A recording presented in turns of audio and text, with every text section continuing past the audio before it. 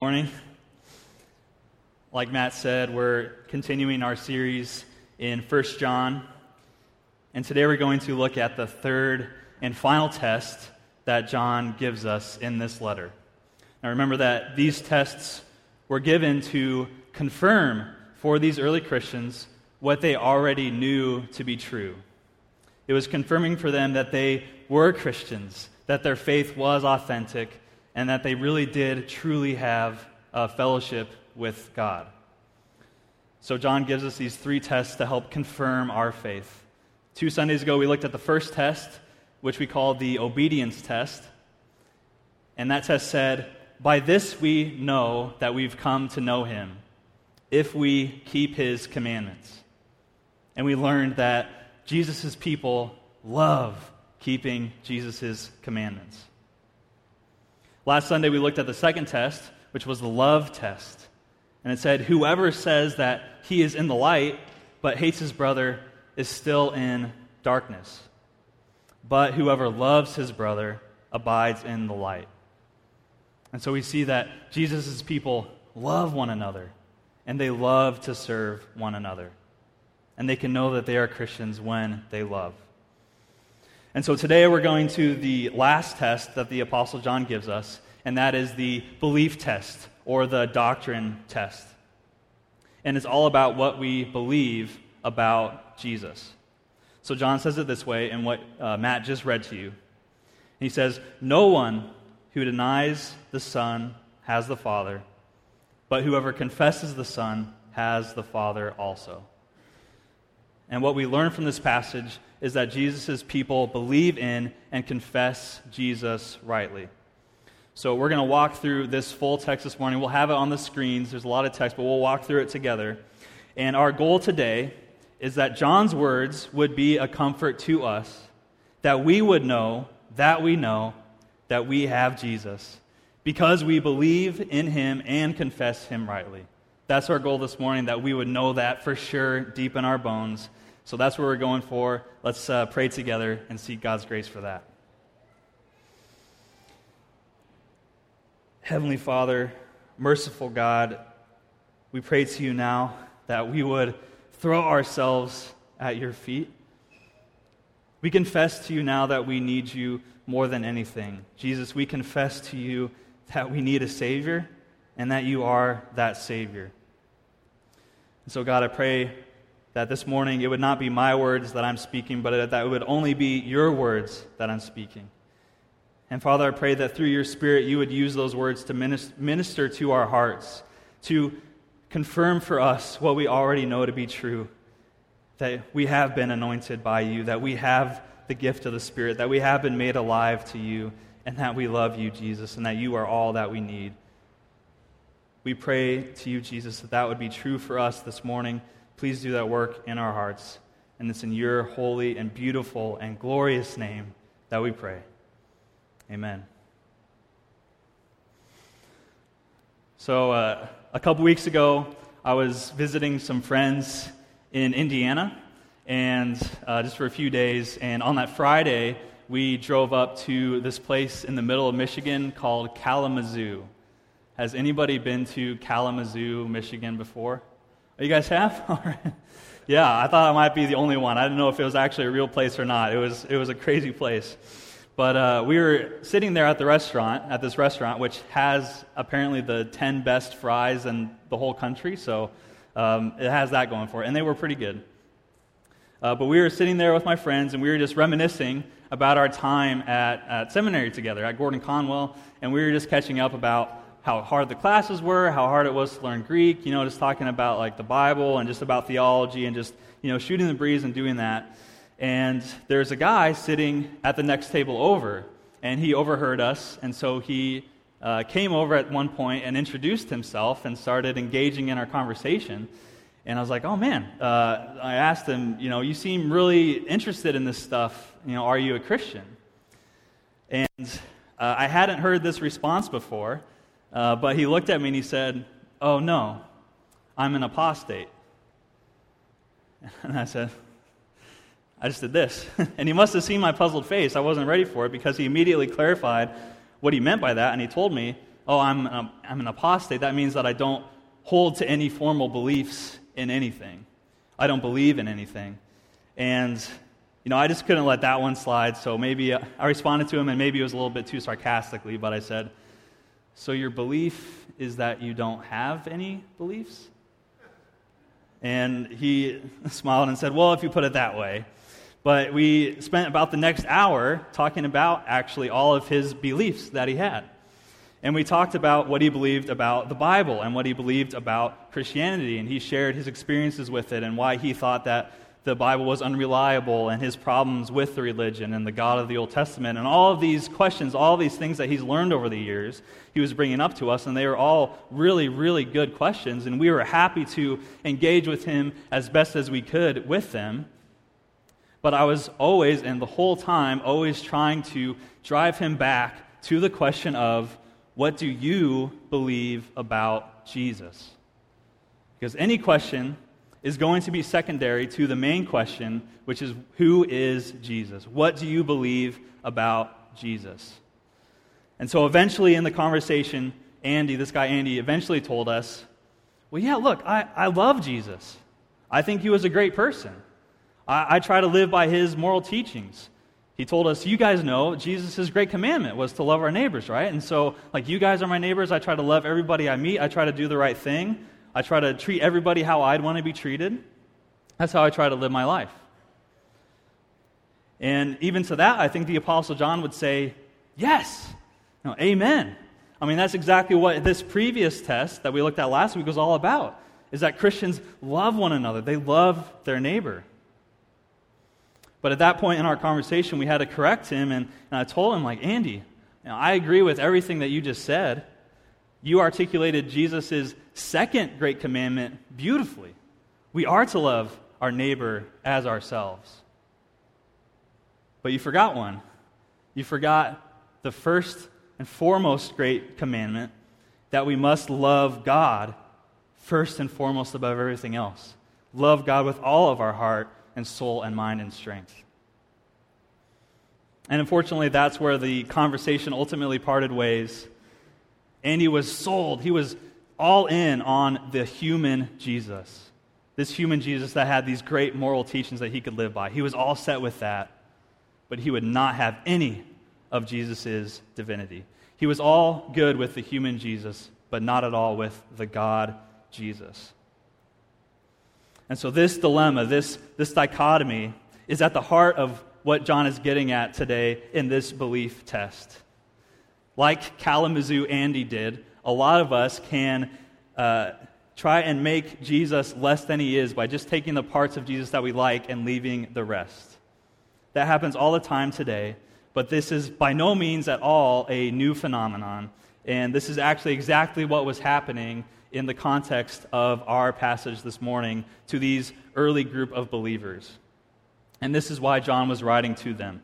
So we're going to walk through and check out these first couple of verses on the screen here.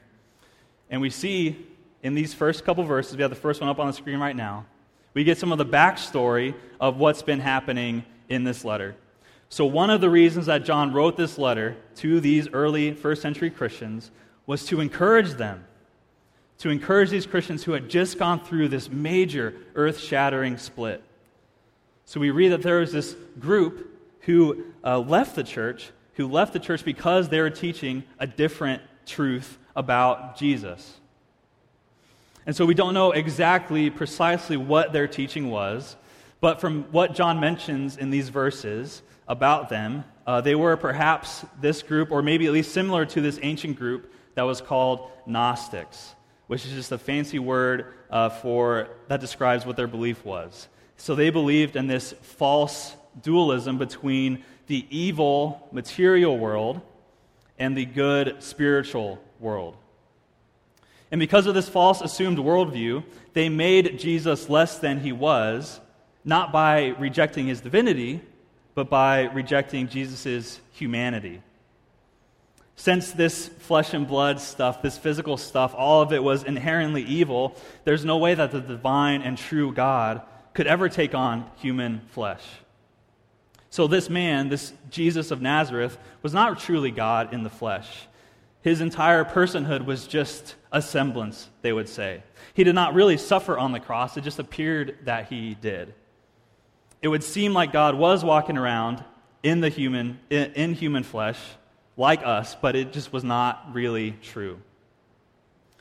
So whether it was this specific false teaching or something similar to it, we do know that this group split from the church and went out from them because they were claiming to know a different truth. They were claiming to have this secret knowledge of this better understanding, the real truth that would actually lead to salvation. And the Christians who were left were rattled. And they were doubting and asking themselves, do we have the right belief in Jesus, or do they?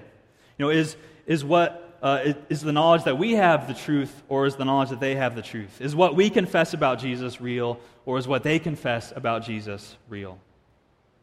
And John was so adamant in his denial of this new teaching that he went so far as to call this group of people that left, he called them antichrists, which we see in this verse here. And what John is simply saying is that this is not to be confused with some sort of end times apocalyptic, capital A, antichrist figure that we have kind of an image of just from our culture.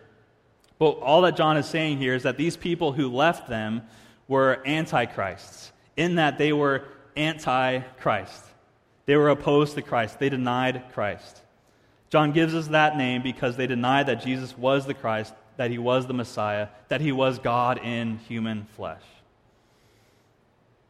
And so we see right away from this context of this verse that there really isn't anything new under the sun. This kind of teaching wasn't just in the first century, but it's throughout history, and it's even today. We see it taught and believed all the time. Whether someone denies Jesus' humanity, like this ancient group of people did, or if they deny Jesus' divinity, like Kalamazoo Andy and so many people in our culture do today, it really is just two sides of the same coin. In both cases, it's a claim to truth, it's a claim to a better understanding that actually makes Jesus less than he is. But John is making the point that it does not take some super secret or special knowledge to know what's true. You do not need to be a Bible scholar. You do not need to have several degrees in theology to be able to figure out who Jesus is. But exactly and precisely what John is saying in this passage, before he even gets to the belief test itself, is that he wants to make sure that these Christians know that they have the truth because they have Jesus. And Jess, you can skip 2 slides over to verse 20, where we'll see that. These Christians did not have to doubt. They did not have to worry for a second. And we don't either, because we already have the truth, because we already do have Jesus. Okay, so how do we know that? How is that possible? Well, verse 20 tells us, "But you have been anointed by the Holy One." How do we know? Because we've been anointed by the Holy One. We've been anointed by Jesus himself. And if you've been anointed by Christ, then he is identifying himself with you. You have been identified with him. And you've received the gift that Jesus has promised, that his own Spirit that lives in you now. And notice that this verse is past tense. It's you have been. It's something that you are now. It's a state of being. We already have it. We've already been there and done that. It's like a permanent stamp on the passport of your life. It reads, anointed in the Holy One. There's no going back from that. We have it already. And because of that anointing, we see in the next part of the verse, John writes that the benefit of this anointing is that we also have the knowledge that we need. And you all have knowledge. We already have it. We've made it through every section of the syllabus. We've checked off every box. There's nothing left for us to learn. There's nothing left to cover. Class is out. It's summer break. We have all the tools, all the resources we need. We're ready to go. And this is one of the reasons I love John, is that he's not content just to say it one time, but he says it again. He reiterates and says it a different way. And in verse 20 says, verse 21, He writes, and I write to you, I'm writing you this letter, not because you do not know the truth, but because you do know the truth. I'm not writing you guys to teach you guys anything that you don't already know. And this is the distinction that John is emphasizing. If they already have all the knowledge that they need, they don't need to worry about anything that this new group of people is giving them, is trying to sell them. They don't need it. They don't need to worry about if they're missing out on some new vital information that they need to live a life before God and to gain salvation. They don't need any of that. They already have the truth. And then I love this, and John just writes for good measure, and no lie is of the truth. Like, yeah, no duh, John. Like, is the sky blue? Like, yeah, do fish swim? Or fishes swim, I don't know the plural. Is water wet? Of course, like, no lie is of the truth. That doesn't make any sense. How could something that's true be a lie? But that's what John is telling us. He's pleading with us. He's telling us, guys, people, like, let's not make this more complicated than it needs to be. Don't listen to these guys. Lies can't be true, or else they wouldn't be a lie. The truth can't be a lie. It really is just as simple as that. And sometimes, the most comforting thing to hear is what you've heard over and over 1,000,000 times before, but hearing it again from a friend that you love dearly. And that's John's words to us here. He's saying, look, I know you guys know this already, but just in case, I'm going to tell you again. You have Jesus. You have the truth.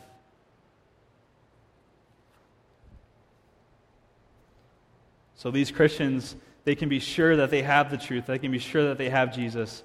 So what is the truth that they have? What is the truth? What is this test that we're talking about?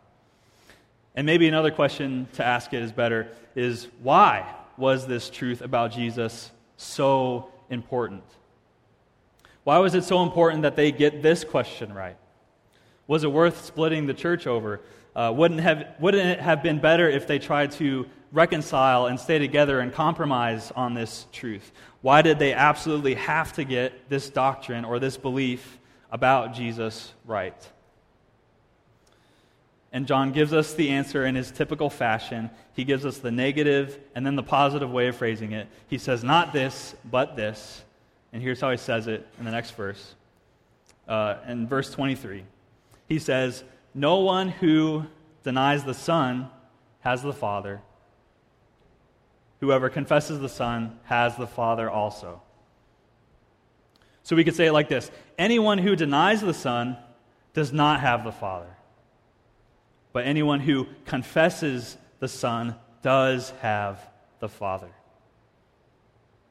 So why was this belief test so important?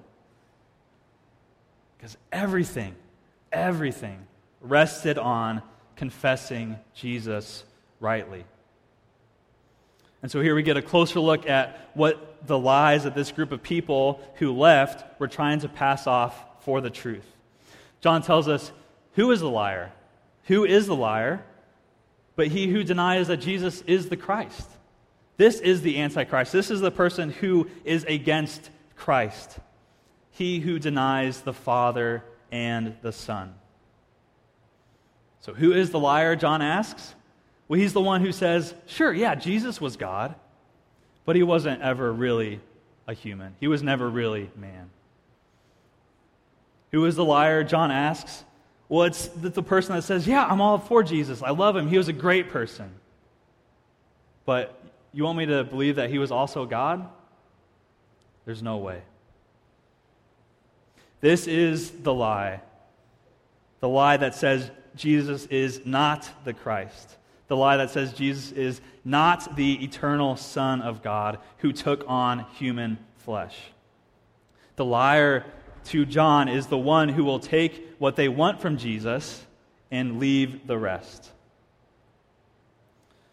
That's the lie that was rocking this church and these Christians. And John is saying to them that you can be sure that if anyone denies Jesus, in all of his humanity and in all of his divinity, that person does not have fellowship with the Father.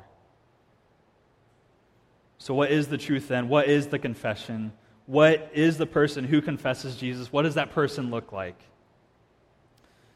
And John told us already, these are the first words in how he opened up his letter to these Christians.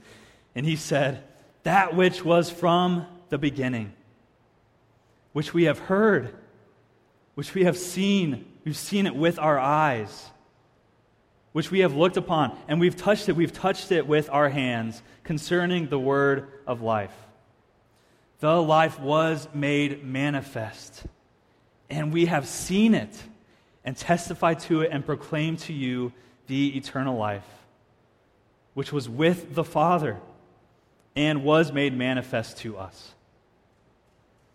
That which we have seen and heard, we proclaim also to you, so that you too may have fellowship with us.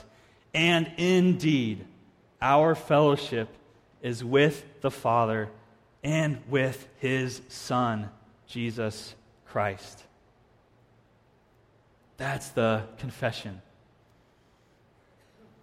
And too often we try to make Jesus less than he is and still try to enjoy all the benefits that John laid out for us in this passage. We try to enjoy all these benefits without having Jesus himself. We can think at times that we can find lasting happiness apart from the joy-giving God. We think that we can find true meaning in life simply by being a good person. We think we can find meaning in the created things instead of the creator and sustainer of all things. We think to ourselves, I don't know, maybe there is a God, but maybe not. But if there is, he's going to know that I did my best, that sure, I made mistakes like everybody else. But I loved people, I loved my family, I tried hard, I worked at my job well, and I did my best to love others. So he's going to honor that, I'm sure. And if these lies were actually true, if what these different people were saying was true, then yes, everything we're doing this morning would be meaningless. And it would be better off if we'd leave right now and go find something else, something better to do, a better way to use our time.